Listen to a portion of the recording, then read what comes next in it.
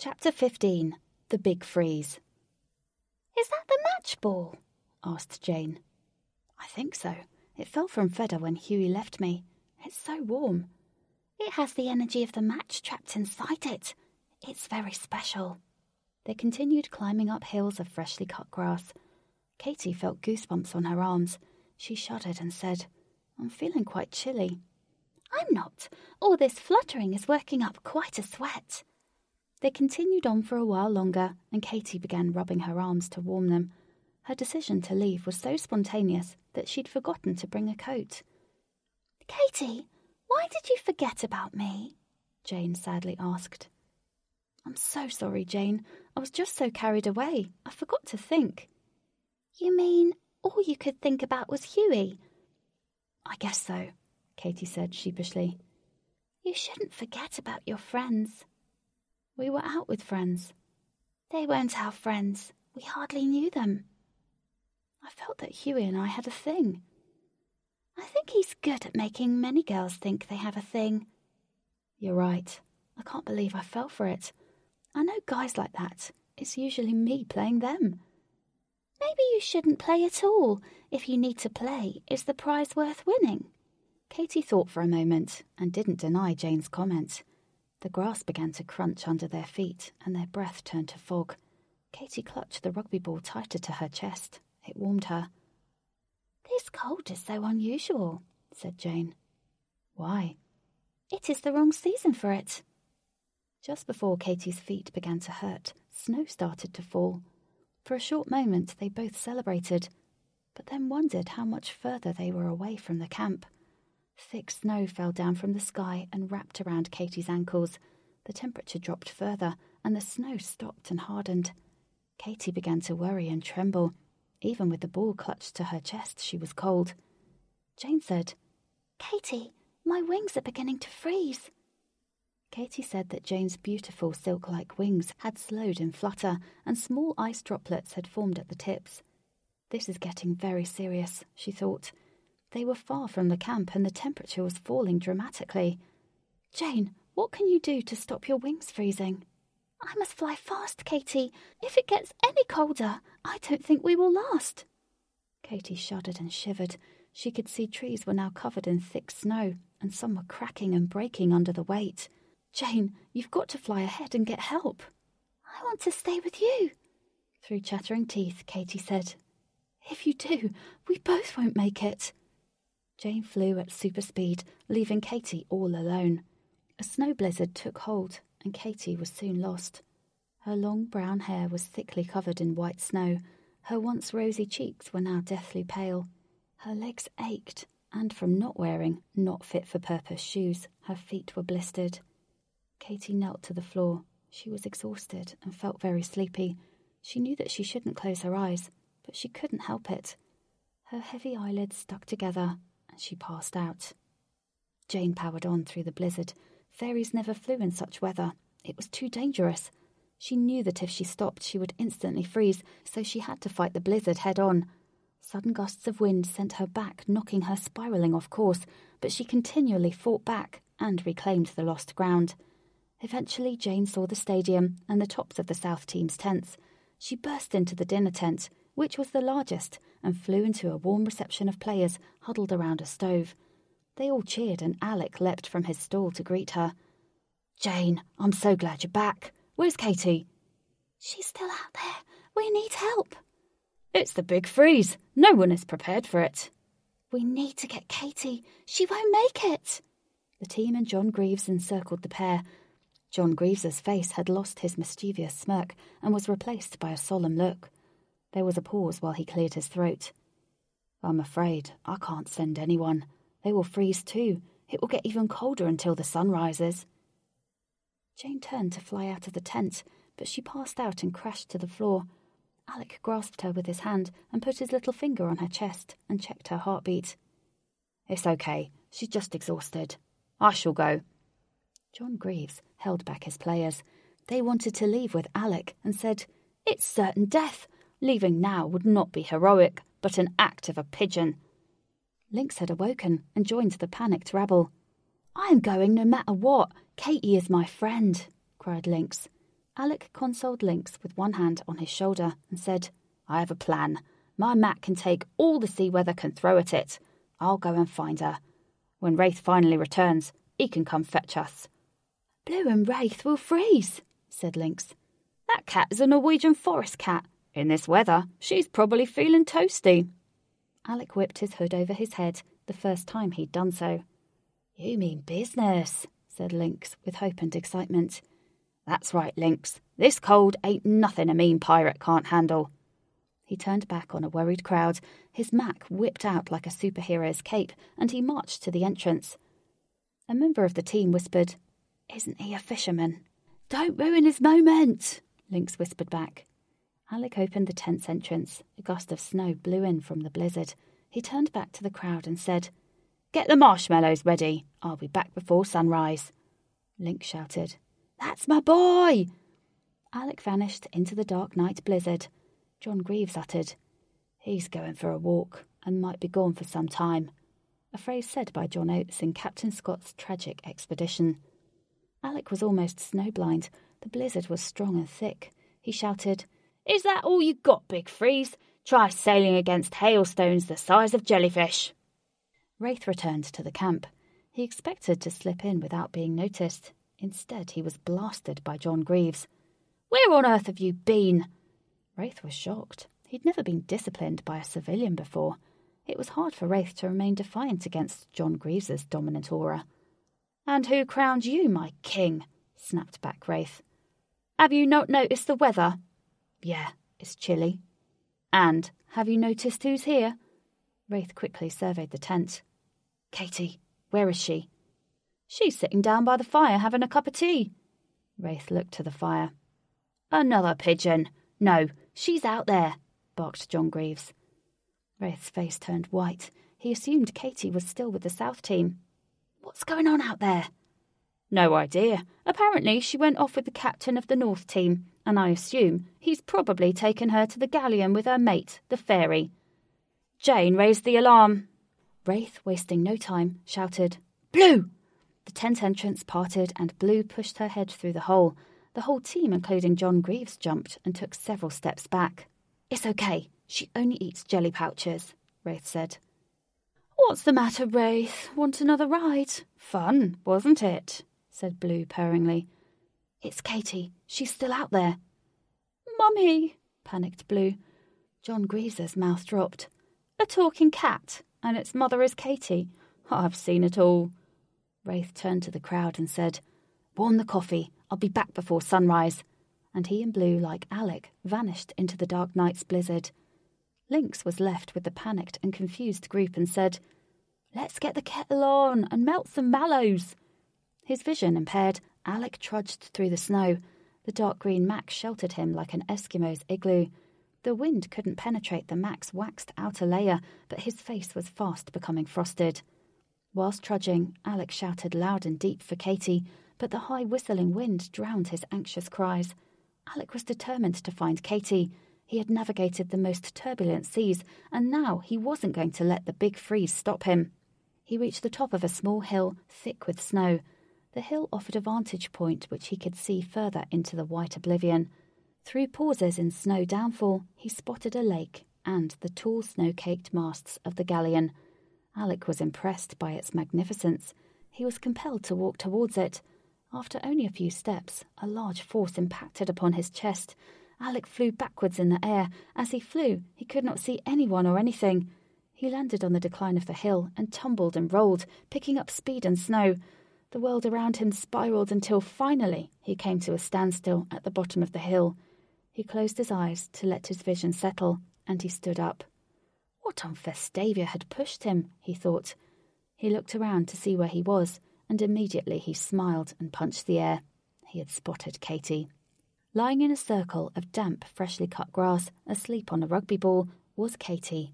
The thick frosted snow encircled her carpet of grass. Like an astronaut walking on the moon, Alec leapt and bounded towards her.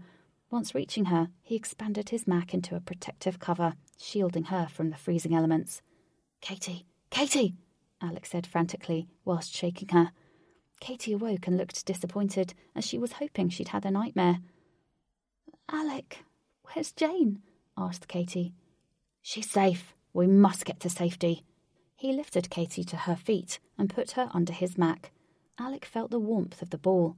This is so warm. It saved your life, Katy. It must have melted the snow and kept you warm, said Alec with amazement and delight. Looks like it's going to be okay. I was so frightened, Alec, she said through chattering teeth. We're not safe yet. It's going to get even colder until the sun rises. I don't think even this ball will withstand its deathly chill. As Alec said that, the temperature noticeably dropped, and Alec's waterproof Mac cracked in the cold. They began walking closely together. Katy joked by saying it reminded her of the three-legged races she'd competed in as a child. The colder the temperature dropped, the more infrequent the humour between the pair became. Katy collapsed to the floor shivering. The ball and the Mac were no longer enough to keep them warm. Alec, leave me. You stand a better chance if you go. This is my fault. I'm not leaving you, Katy. You are the best friend I've ever had. And he pulled her tight, and they both crouched and shivered together. Meow. Katy and Alec heard the distinctive noise of a large fat cat. Blue! They both screamed. The wind and blizzard cocooned their cries. Alec stood up, holding Katy. With his other hand he plunged it deep into his Mac pocket. His hand re-emerged, brandishing a red gun. What's that? Katy asked. It's our only chance. Alec pointed the gun to the sky. It boomed, and soon after the sky lit up pink. A flare, said Katy. Yep, a fisherman never leaves port without one. Wraith, from high up on Blue, traced the origin of the pink spot in the sky. Right, mighty Blue. There can only be one fisherman in distress, inland, in this weather. Once they reached the shivering pair, Blue slowed her pace and gracefully stopped. Using one hand, Wraith heaved Katy in front of him, and then Alec up behind him. Wraith shouted, Back to the camp, mighty Blue! Blue bounded and soared effortless over the snow. Small snow clouds puffed from her paws as they pulled and plunged into the snow. Blue's thick fur soon warmed both of their nearly frozen bodies. Katy leaned back onto Wraith's chest. She was finally safe, between his arms. Wraith said nothing. He had one mission to complete, to get them all home. Blue broke from her fast-paced bound to stop and smell a fixed iced object. Wraith, who had little patience for delays, snapped, What is it, Blue? No further questions were needed. All of Blue's passengers knew what the ice sculpture was. Feder's masculine outline was evident, and fixed to his top was the fine ice design of Huey and Christiane. They had both been frozen solid. Blue licked the snow from Huey and Christiane's form and revealed a hollow, clear ice structure. Where have their bodies gone? Katy asked in a saddened tone. They have moved on. When life comes to an end in Vestavia, the whole body moves on, said Alec with remorse. You mean they're both dead? Dead to Vestavia. After that, who knows? Said Wraith. It was a chilling sight. Before the freeze, they were warm and present, and now all that was left was their iced forms. A tear ran down Katy's cheek and instantly froze. She didn't like either of them, but their fate caused her deep sorrow. Katy jumped from Blue's heat-trapped back. Her ankles were once again submerged in the cold snow. She leapt a few steps towards the frozen forms. Katy, we absolutely don't have time for this. If you mourn for them here, we too shall join them in their fate, seethed Wraith. Wait, I need to check on someone, said Katy. She searched around the ice neck of Feder and grasped at the frozen tin box. With her blue fingers, she prized it open. A gust of warm air blew onto Katy's face. Lying in the centre of the box was a beautiful fairy. Her hair was sprinkled with frost, and her wings were closed shut, sheltering from the deathly cold. Katy used her little finger to gently wake her. The fairy's long dark hair slightly ruffled, and she turned from her side to stare back up at Katy. She's alive, said Katy. To get a better view, Wraith sat upright, and he said, Now Jane can form a fairy duet. We must make haste and escape this deathly cold. Katy reassured the fairy that she was now safe, but she must remain in her box until they reached the camp. Katy clutched the tin box close to her chest, and she extended her hand for Wraith to take. Hello, my dear, said a muffled voice from deep within the snowy abyss. Out of shock, Katy let go of Wraith's hand. The voice echoed all around them. Without hesitation, Wraith reached down and pulled Katy aboard Blue. Wraith intuitively asked, "Blue, what can you smell?"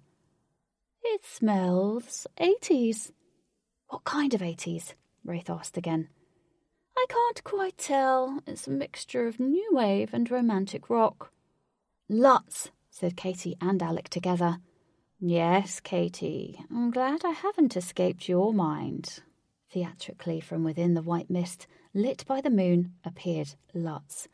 Wraith snarled, "I ought to run you down where you stand." Now, my red-blooded warrior, you of all people should know that many is stronger than few." Lutz, who was standing meters away facing Blue, raised an arm flamboyantly and clicked his fingers. Katy gasped because now everywhere she looked she saw mannequins. Wraith, ignoring the new threatening predicament, said, "You're not dressed for this weather, Lutz. You might catch a cold." "Thanks for your kind concern, my good chap. Searching for you all has kept me very warm indeed." "What do you want, Lutz?" snapped Wraith. "It's simple, my Queen Katy," said Lutz, while extending his hand with a swirl of the wrist. "Come, my dear, join me. It seems you are always running. Why not escape with me?" Katy was bemused. Lutz was scary, creepy, and charming all at the same time. She had never met such a man. She remained quiet. "Ride, mighty Blue," bellowed Wraith. Wraith steered Blue straight for Lutz. Lutz's face changed from being Poe to petrified. He dived from Blue's way, and she burst through the mannequin circle. "Strike!" Alec shouted, as several mannequins flew like skittles. "You always have my heart, Katy." Lutz's voice echoed everywhere, while they bounded at great pace, free. They reached the encampment just as the sun was rising. The shivering group entered the main food tent. They were greeted with a roar of delight. The whole team had been awake all night awaiting their return. Empty coffee cups were littered everywhere, and Lynx was ready with a stick full of marshmallows and a cup of coffee. John Greaves ambled his way to the front of the crowd and gave Katy a smirk. Katy smiled back, which cued John to say, "You know what you are, don't you?" Katy bowed her head and whispered, "A pigeon?" "You're lucky enough to have some daft friends, silly enough to rescue you." Katy looked at Alec and Wraith, who were exhausted. Alec, sensing the awkwardness, changed the moment by saying, "Lynx, I'm starving. I'll have some mallows." The team and Lynx hugged Katy and congratulated Alec and Wraith for their rescue, and shortly after, everyone went for some much-needed sleep. Katy awoke to the sound of a whirling lawnmower. She sprung to her feet. The sun was out and the air inside the tent was warm. The freeze had gone. She left the tent to greet Walter, who she thought must be cutting the grass. She closed her eyes and allowed her pupils to adjust. When she opened them, there was no sign of Walter, but standing by her ankles was the wooden timer. She knelt down and paused. She saw that half her time was gone. In fright, blood drained from her face, and a droplet of cold sweat rolled down her cheek. She lifted it up and held it to the light of the sun. The timer fogged, and when it cleared, she saw her father sleeping by her side. All around her bed were flowers and cards. She thought she must have been asleep for a long time. Her dad clutched her earthbound body's hand, which triggered floods of tears to stream down her rosy cheeks. She jumped from her sorrow when she felt the rough, firm grip of an aged hand on her shoulder. "Time flies when you're having fun," said John Greaves. The image vanished, and she held the timer close to her chest and said, "I must be having too much of it," said Katy with a whimper. "I remember when I was a young champion. I thought it would never end. When it did, I was lost. My sport was everything to me, and just as quick as it started, it was gone. I went into a depression. My sport had been everything. It was why I got up in the morning." "What did you do then? You seem happy now." "I realised that as long as there is breath in your lungs and a beat in your heart, there is never an end. I learnt you are always just at a beginning. I just needed to find out what my new beginning was." "To be a coach?" "Yes, that was one amongst many other things. I'm also a dad, a friend, a husband, and a carer of many animals. All of these things make me happy. They give me a purpose in life. You are not for this world. You have to get back and find out what your purpose is. One thing is certain, your purpose can't be found in Vestavia." I am a stupid pigeon. Maybe I shouldn't go back. No, you behaved like one. You actually remind me of a lioness who sometimes behaves like its prey. Because of that, I'm sending my son with you. He knows almost everyone in Vestavia. He'll help keep you safe. Ajax appeared by John Greaves' side. He smiled and said, I've heard some of your story quite long, so I asked Lynx for a summary. I'll help sort you out, Katie. You've made this old codger very happy with his first draw. I want to repay you. This old codger could still lap you on a park, son. Come on, Dad. We know your best laps are done walking Freddie the dog around the park. John Greaves chuckled, a rare moment, as he rarely let anyone have the last word. A mixed crowd of South Team players and Katie's group congregated outside the food tent. It was time for Katie to continue on. Wraith was the last to join in. Blue bounded up to him and nuzzled her large head into his chest, and he ruffled her furry mane and tickled under her chin. She purred in delight. Wraith, you're taking quite a liking to Blue, aren't you? Said Katie. We've bonded, responded Wraith. We must leave now. Your timer is half empty. John Greaves smirked and said, Or is it half full? A man like you once asked me that. It's the final countdown by Europe boomed from a box attached to Blue. Huey's fairy, she's awake, said Katie as she grasped the box from Blue's neck. While Jane excitedly fluttered above, she prized it open. The lid popped off, and standing in the tin was a long brown-haired fairy, fully awake and full of life. Many people gathered around, and the fairy shyly covered her face. Please put the lid back on, said the fairy nervously. Why, you're free now? Asked Katie. I don't feel safe. We won't hurt you. We're all friends. The box is all I know, and what's out there is scary. Look at Jane. She's flying free. Don't you want to join her? It's been so long since I last flew. I think I've forgotten. Please, can I stay in here? It's your choice. You do whatever you please. Choice? I've forgotten that word. I only hear requests. Jane flew to Katie's ear and whispered, She's a professional sing-box fairy. It'll take a lot for her to leave the box. We can't push her. We must press on to Polo Pink, commanded Wraith.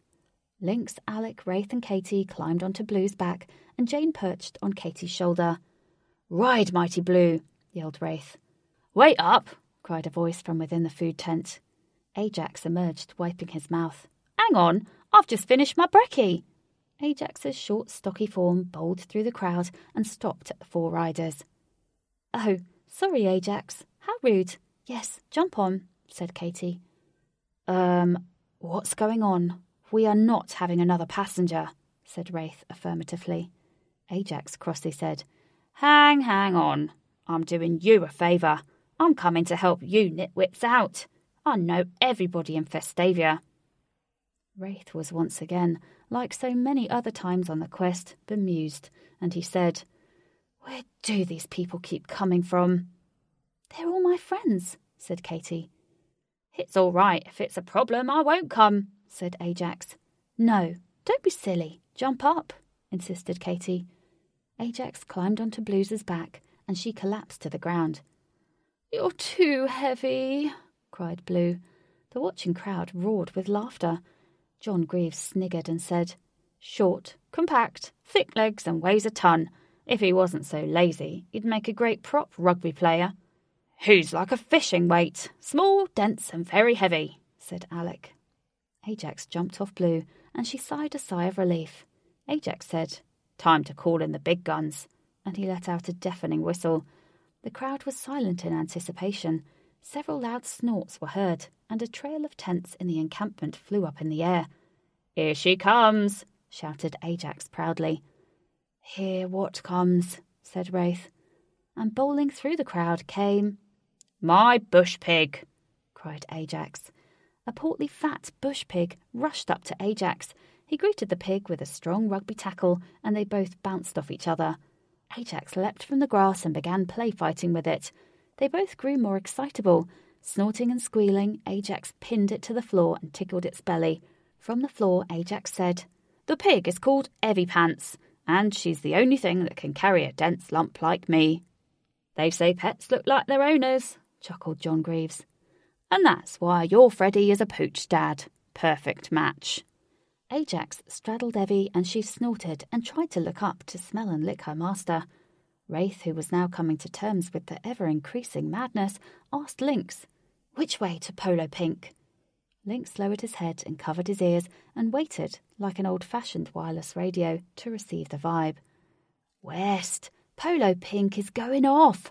Due west." Katie's larger team set off in the direction of the next big party.